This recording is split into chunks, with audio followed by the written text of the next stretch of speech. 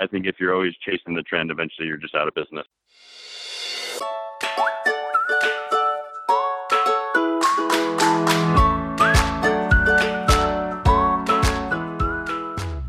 Hello, this is Sue Frick, and I'm your host of the Happy Marketer Connection podcast, brought to you by Vesta. Each week, along with my guests, other fellow passionate marketers, we'll explore engaging and inventive marketing strategies and toast brands making impactful consumer connections. Please kick back, relax, and join our happy half hour of marketing inspiration and positivity, and come away a happier and smarter marketer. Creativity is this week's theme, but a really different type of creativity than you might be thinking. So as you know, this podcast is called the Happy Marketer Connection. And although this week's guest sits right outside of the marketing world, he is most definitely a creative. His creativity is the key to his success. And as marketers and entrepreneurs, there is no guaranteed success in our line of work, whether we launch a new product or campaign or even a new business venture. But creativity can certainly help us break through and is oftentimes the key ingredient to success. Pun intended. Chris is certainly an entrepreneur and most definitely has to innovate to stay ahead of trends like so many of my listeners. Please join me in welcoming this week's guest, Chris Tieglin. Chris is a heavy metal guitarist with a theology degree. He also has experience cooking at Michelin-starred and James Beard award-winning restaurants. He is currently part owner, chef, and creative director of two very successful and fan-favorite local restaurants in Colorado, just outside the Boulder area. So please join me in welcoming Chris to the show. Welcome to another episode of the Happy Marketer Connection podcast. I'd like to welcome this week's guest, Chris Tieglin. Chris is the co-owner of Community and Birdhouse, two local restaurants here in my town, one in Lafayette near us, and then one in Erie, Colorado. Chris, welcome to the show. Thank you. Thanks for having me. What I love about the podcast is all of the people I get to speak with. And I think you have one of the most different backgrounds from anyone I've spoken with. So I'm really excited that you are my first guest from the restaurant industry. And I love getting the behind the scenes. I always talk about the Oz, pull the curtain back, although your kitchens are right out up front, so there's nothing to hide. But I would love to talk about the beginning. You have two very successful restaurants here in Colorado. They've been written up in several places. What role did food play in your life growing up? Sure. I think the biggest thing, it maybe didn't click when I was a kid, but that was definitely my mom's love language, coming home and there would always be some kind of snacks, or if I had a bunch of kids from the neighborhood over, my mom would definitely, try and feed everybody as much as she could. And it was kind of this joke, I think, when I went to school, of like how many pancakes or whatever kids could eat at my house on the weekends.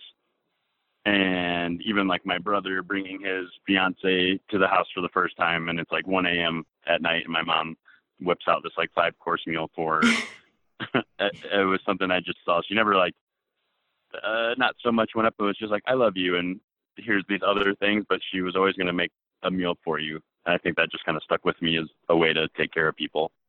I love that. So it wasn't at a very early age that you knew you wanted to be in the restaurant industry. What age was it, or what moment that, and we'll talk a little bit about your earlier career.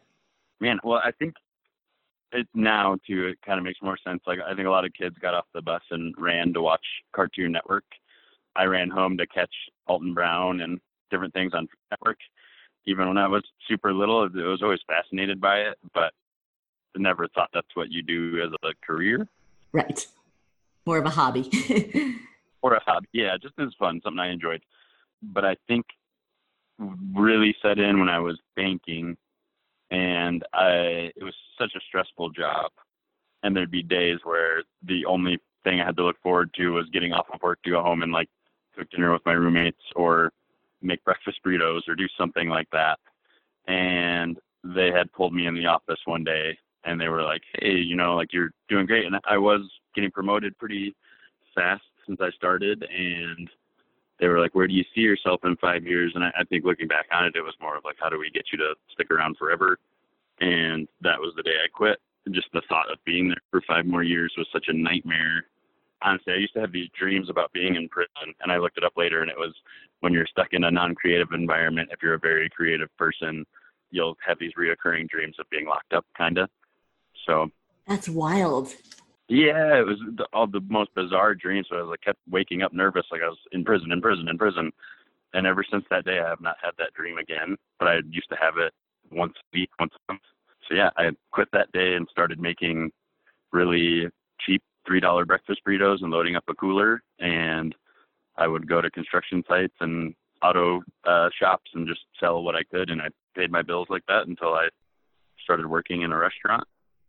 That's amazing. So it was your creative outlet. And I know earlier, or maybe even you have time now, but you played rock guitar. So that was your creative outlet growing up. Is that right?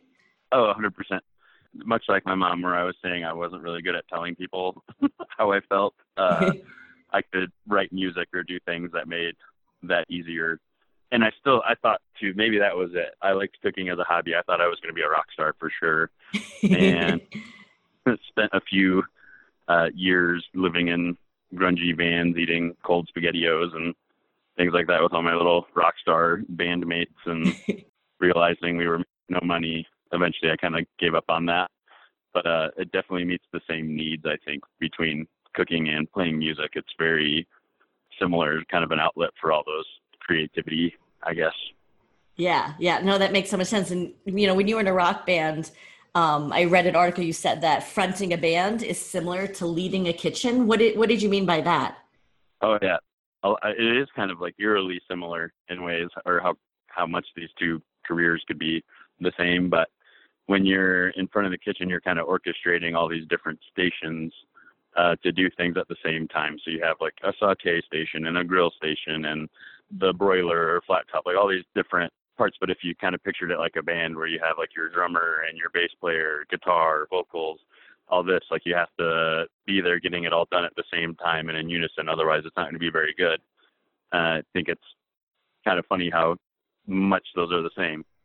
Yeah, that is. I would have thought of, particularly you were playing like heavy metal music. And that's Yeah, not yeah. the vibe I get from Community and from Birdhouse, your two local restaurants here. So I think that's really interesting. But that goes back to, I thought your background from the first time I met you was so interesting. You have a degree in theology. You played, a rock guitar, and then, we're in the banking business, and then now obviously two very successful restaurants. Why the degree in theology? I think part was I just needed a degree. Like my family was so big on you have to graduate, and you can't have a career if you don't have a degree, which maybe it's true for some businesses, but now I'm like, man, I really didn't need to go to college. But I think it was something that interested me enough to stick it out and finish the 4 years. But I thought there was something to it of just helping people with that degree at some point, whether it led to counseling or something. I think that just kind of steered me that way, as much as I see now that I can help people just by making them food. But that was, I think, the motivation behind it for a while. Yeah, I do think it's so interesting, particularly like I've got three younger children. My oldest is 15, but she was saying to me the other day, I don't need to go to college. If I'm doing what I love and I'm passionate, aren't I better off just getting earlier in my career? And we talked about sort of some of the things that happen when you go to school, but it's true, not every industry. I mean, I'm in tech and software, and so many people have not gotten a 4-year traditional degree. Obviously, they're well educated and super smart. When you think about theology, though, you've talked about you take care of people. You make really, Mhm. really good food, but you take care of people. So where did that come from? It's definitely both. I mean, I guess first and foremost, it's the staff. You want to make sure everybody's respected and taken care of, whether it's just financially or if they just need an ear for the 2 minutes before their shift to tell you about what's going on outside of work. That's your first one. You need to make sure they're happy and doing their jobs and that they want to be here. It's such a big thing. A lot of restaurants don't retain people. So we try really hard to, if we have good people, that we want them to stay here as long as they are happy here. In that process, though, what they all enjoy, and you'll find a lot of times cooks and stuff, it's really easy for us to hang out with each other and not always easy for us to hang out with everybody else because we're a little goofy that we decided we want to sit by a hot flame all night instead of talking to people. But we like taking care of people, or like the idea that you came to the restaurant to have a special night, or if your friends are visiting or family, you wanted to bring them here, you wanted to sit down and have those 2 hours with them. Like so much of our just nature as humans is sharing a meal with each other.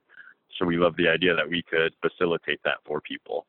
And I do love when it's an anniversary or anything extra special that they would choose us to be a place to come and celebrate. But even just the day to day to hang out with your friends. We want to make sure that you're making those connections with people here. Yeah, I love that. And, I frequent your restaurants often. I was actually at Birdhouse both Friday and Sunday of this week, and I was laughing Awesome. that now your staff is starting to recognize me. But Good. I do love it. And you're right. It's just such a welcoming, the staff seems so happy. And so many of my listeners are marketers, but that lesson translates. Like if you have a happy team, they are going to deliver a great product and a great service. And I certainly see that. I've been to Birdhouse more than community, but I certainly see that in your restaurants.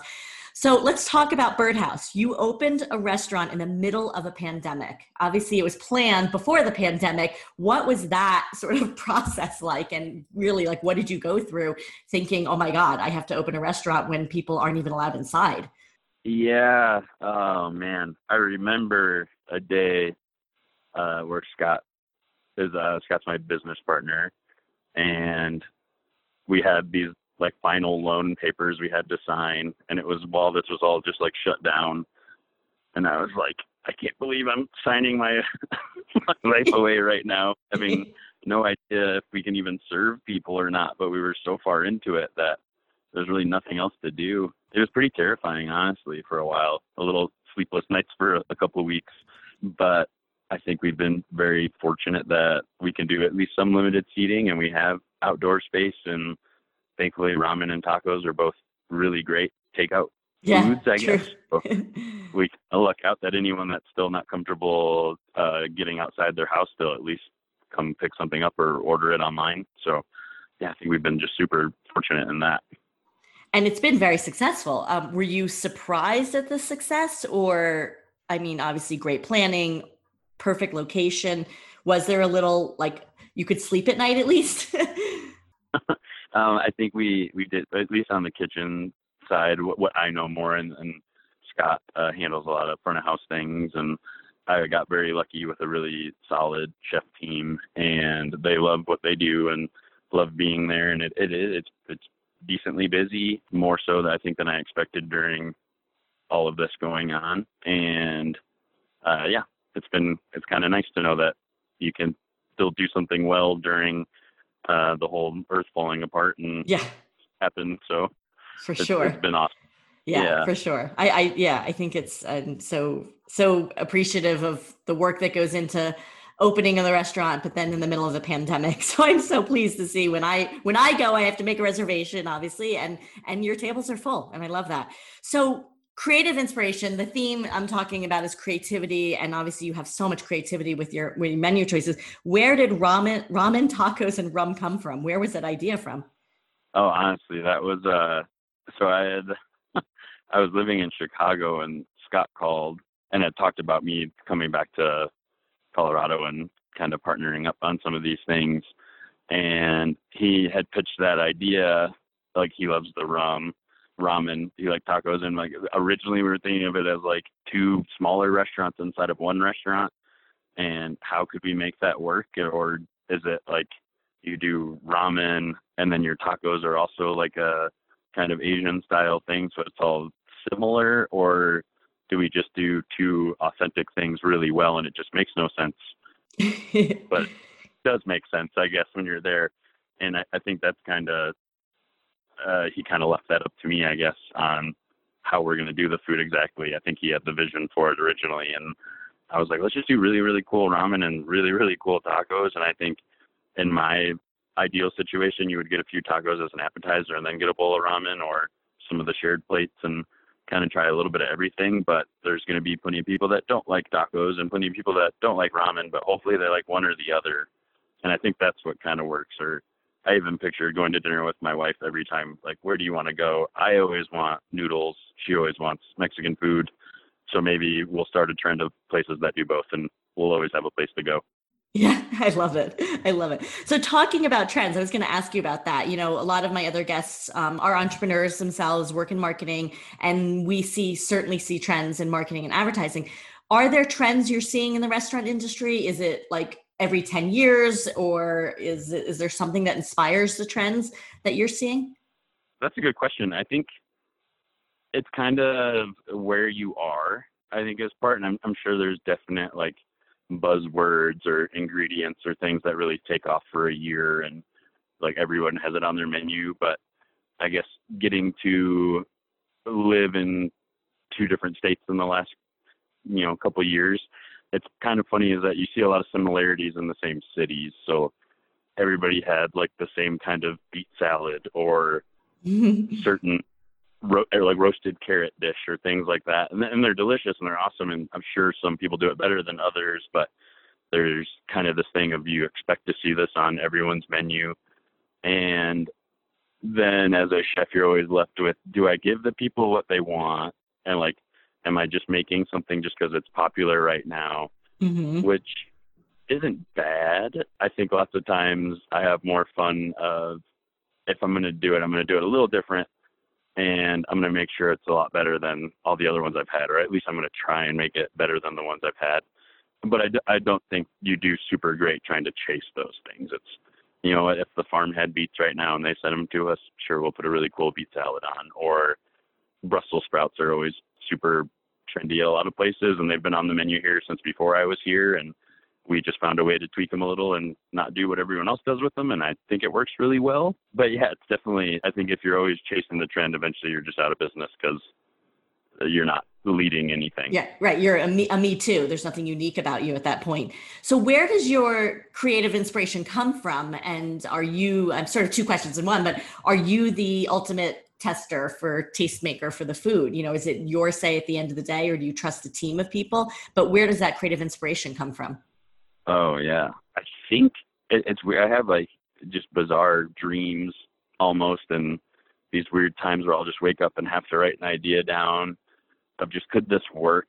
And then I'll have to spend a couple of weeks researching or just testing small batches of things to see, could this actually be a reality? Or would this even taste good together? Those types of ideas. But I think that just comes from maybe reading older cookbooks and seeing how you could update something, or again, just making it your own. And part of it's maybe just being around other creative people, or just listening to music and just hearing how far they're willing to stretch an idea and what they're reaching for, and how that inspires me to rethink like, oh, I made this dish and it's really good. Yeah. But is it awesome? Right. How can I shake it up a little bit? So I think it's that. It's just never settling for this is okay. Like, if something's going to stay on the menu for a while, it better be like really damn good. Yeah. And I think kind of what we strive for. And in that, like, I'll always kind of have the last like say on something, but I do have a few people on the teams that really want to create and get there. And some are super good at it and some are younger and really eager to learn more and more, but we'll just test stuff until it's great. But it's a super fun thing for me too, to kind of see how they're visualizing a dish or what ideas they have, and then how can we make it work and still kind of fit our style. And so it's definitely not just me, but it's nice that I can have my days to come in and just try 20 different things and kind of so we find what we like. So I love that. Well, if you ever need a tester, call me. I do love your food. So what about, you've worked with many, obviously, very well-acclaimed chefs across your career. I read that, James Beard award-winning restaurants you've worked with, Michelin star restaurants. Is there a mentor that you had in your career growing up that's, in the culinary world that inspired you? Do you think it's you just had this innate talent and someone else brought it out, or do you think it's something that was also learned? Just trying to get to like your core of who inspired you. I think there was some sense of it was just natural gifting, like that I just understood this or grew up around people in restaurants and kind of understood it enough. But after quitting the bank or whatever and taking those 3 months off, the first place I walked into was to serve tables just to make money while I was finishing my degree online. And it was a winery that had a restaurant and like a little event center, but they split their kitchen and let a catering company use it. And that was Black Belly at the time before they opened their restaurant. So that was Hosea Rosenberg was running that. And I had no idea. I just knew that this guy won Top Chef, and I although loved watching Food Network shows, I had never seen Top Chef at that time. I just knew it was a competition show and that it was kind of a big deal that he won. And yeah. kind of went to him and was like, hey man, I'm only working a few nights serving, but like I've messed around in the kitchen, and I was like, I think I like learned fast, and I'll work hard. And he put me like on a station that night we did this huge event where you were like cooking in front of people while they walked around to different kind of things. And as far as I know, I didn't completely screw it up, and I think it went pretty well. And then he just kind of kept inviting me to more and more. And he had his number two chef guy there ended up being one of my best friends. And he also just kind of saw that I just had like a natural instinct for it, and would just give me cookbooks or things to read, and just always kind of challenged me to learn different things. And I think there was like a moment when I was like super young in my starting, I want to cook now, where Jose had told me, there's some people that had worked for him that were 50, this, that, and the other. And he's like, you're way better now than they will ever be. Yeah, that's awesome. Take that and like run with it kind of. And it was like the first person that kind of told me like, you belong in the kitchen. So I think that was just like enough positive reinforcement for me to keep plugging away at it. So yeah, that's awesome. And I've talked to so many people on the podcast episodes earlier where they each got a break. Like they look back on their career and there was that one person that just sort of took a little risk with them, or even a big risk. That was their break. And they really say that was that moment. So I'm sure it was something along those lines for you. Do you feel like it was a bigger risk leaving banking, a stable job, versus opening a restaurant in a pandemic? Like which one caused you more angst? Probably, I don't know. I think there was more relief leaving the bank than pressure opening a restaurant. It was definitely stressful, but I was like, at least, even if we just can't hire anybody and it's just me and my wife knocking out breakfast burritos, at least I get to cook food and I'm not dealing with people's finances all day. So yeah, at least you're happy. Yeah. Because that's what matters at the end of the day. Interested in building a home for your audience? Our Vesta solution powers online communities, giving your consumers a home for a world of engagement and connections. To learn more, visit us at vesta-go.com. You said something about tweezer chef. What is a tweezer chef? I never heard that term before. I think the nicer the food gets, or more fine dining, we have these there's all different sizes and for different things, but like tweezers that you plate things with. And I think they just call, in certain restaurants, you move really, really fast, and it has to taste good, but you're really busy and you got to get as many people fed as fast as you can. And that's a very different style than the tweezer chefs are. You have 40 people maybe for the whole night, or maybe it's more, but you can take a little bit more time with everything. They're paying more for the experience than to get in and out. And it's not like necessarily a bad term, but I think when somebody leaves a job like that and then comes into a very fast-paced kitchen and they start pulling out the tweezers, and people are like, just put that away, dude. Like you don't have time for it. I love that. Look nice without it. So, and I've gotten to work in both worlds, and they're both fun for different reasons. So, but you prefer the world you're in now, I would assume. Yeah, I like a little both. Maybe one day we'll get to open a spot where I can be a little more tweezery again. So.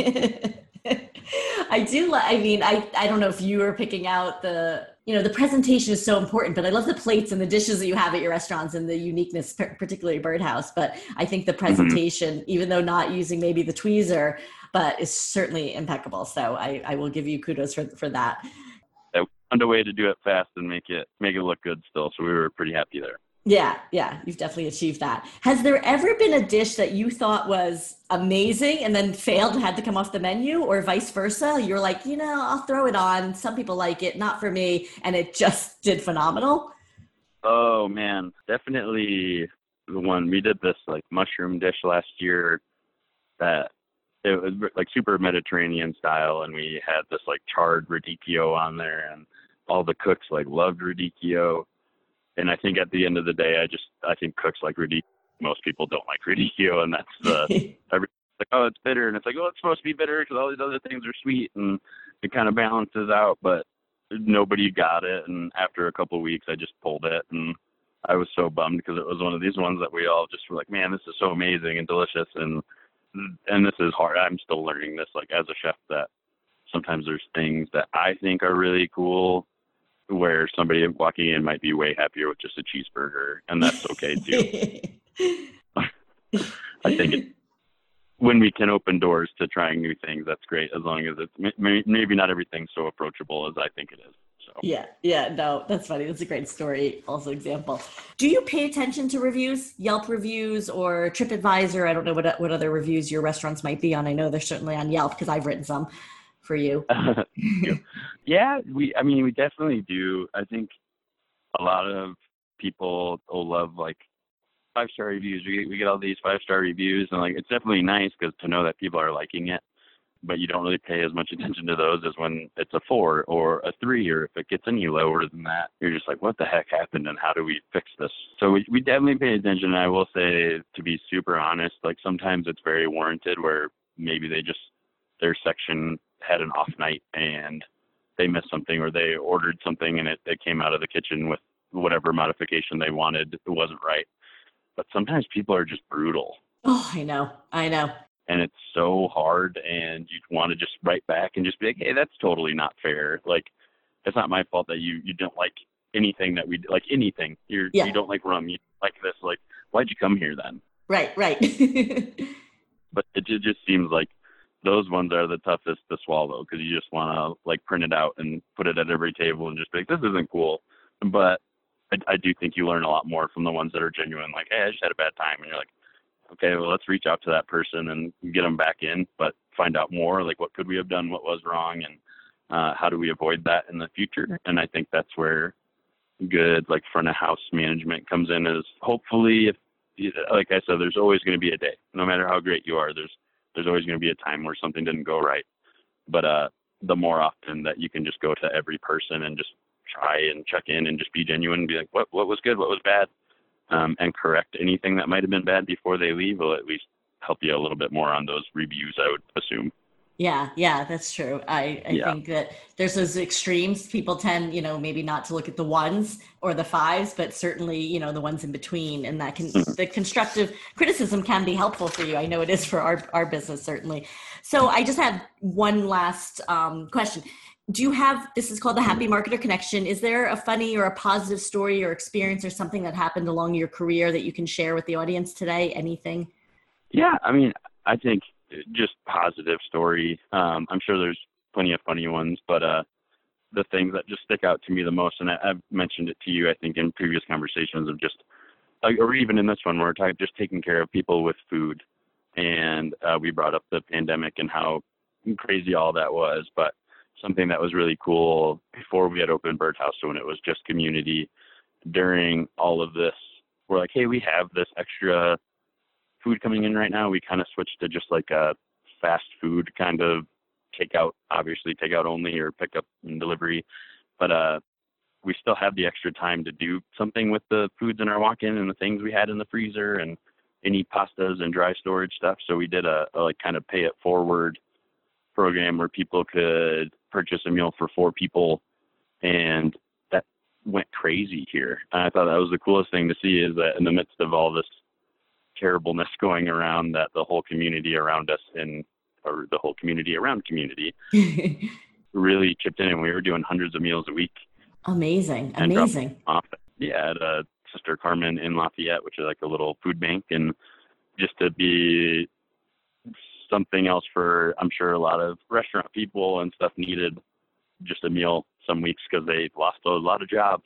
So just to be able to supply something that was homemade and not out of a can and doing that, but it's something that we still do now there, where we'll offer that on the takeout menu. If you want to, you can throw a few extra bucks in and we'll make some food and we'll drop it off. And I love that about this place. So that's, I think, one of the most positive things I've seen this year.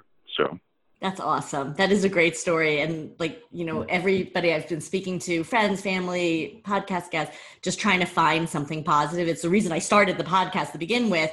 I was having these great conversations, I was home more, I'm not traveling, just reconnecting with people. And I said, gosh, I could turn this into a conversation that's being recorded and turn it into something. But I love that story. And I think when you're talented or you have resources or you can give back in a really authentic way, I think that is just incredible. So I want to thank you so much, Chris. I know you're super busy running 2 restaurants that are phenomenal, and anyone local to the Boulder and Erie, Lafayette area, I highly recommend you try Community and Birdhouse. But is there anything else you want to share with the audience today? Oh man, you just love people. That's all. Take care of the people around you. I think that's really all I can share. I don't have a whole lot of wisdom, but I think that's good enough. I think that is good enough. Well, thank you so much, Chris, for your time. I will hopefully see you in one of your restaurants in the next coming weeks. I am, as I mentioned earlier, a frequent guest because I absolutely love the food, but I do appreciate your time and just a different perspective from some of the other guests I've had on my podcast. So thank you. Thank you so much. Thank you so much, Chris, for sharing your stories, your wisdom, and of course, the behind-the-scenes look into your restaurants. To hear more stories and lessons from Happy Marketers, be sure to subscribe to the Happy Marketer Connection podcast on Apple Podcasts or Spotify. To learn more about community building, our Vesta solution delivers community-powered marketing to elevate your digital presence, deliver predictive insights, and transforms your consumers into lasting brand advocates. And I welcome you to connect with me on LinkedIn or Twitter @SueFreck, or find us at vesta-go.com.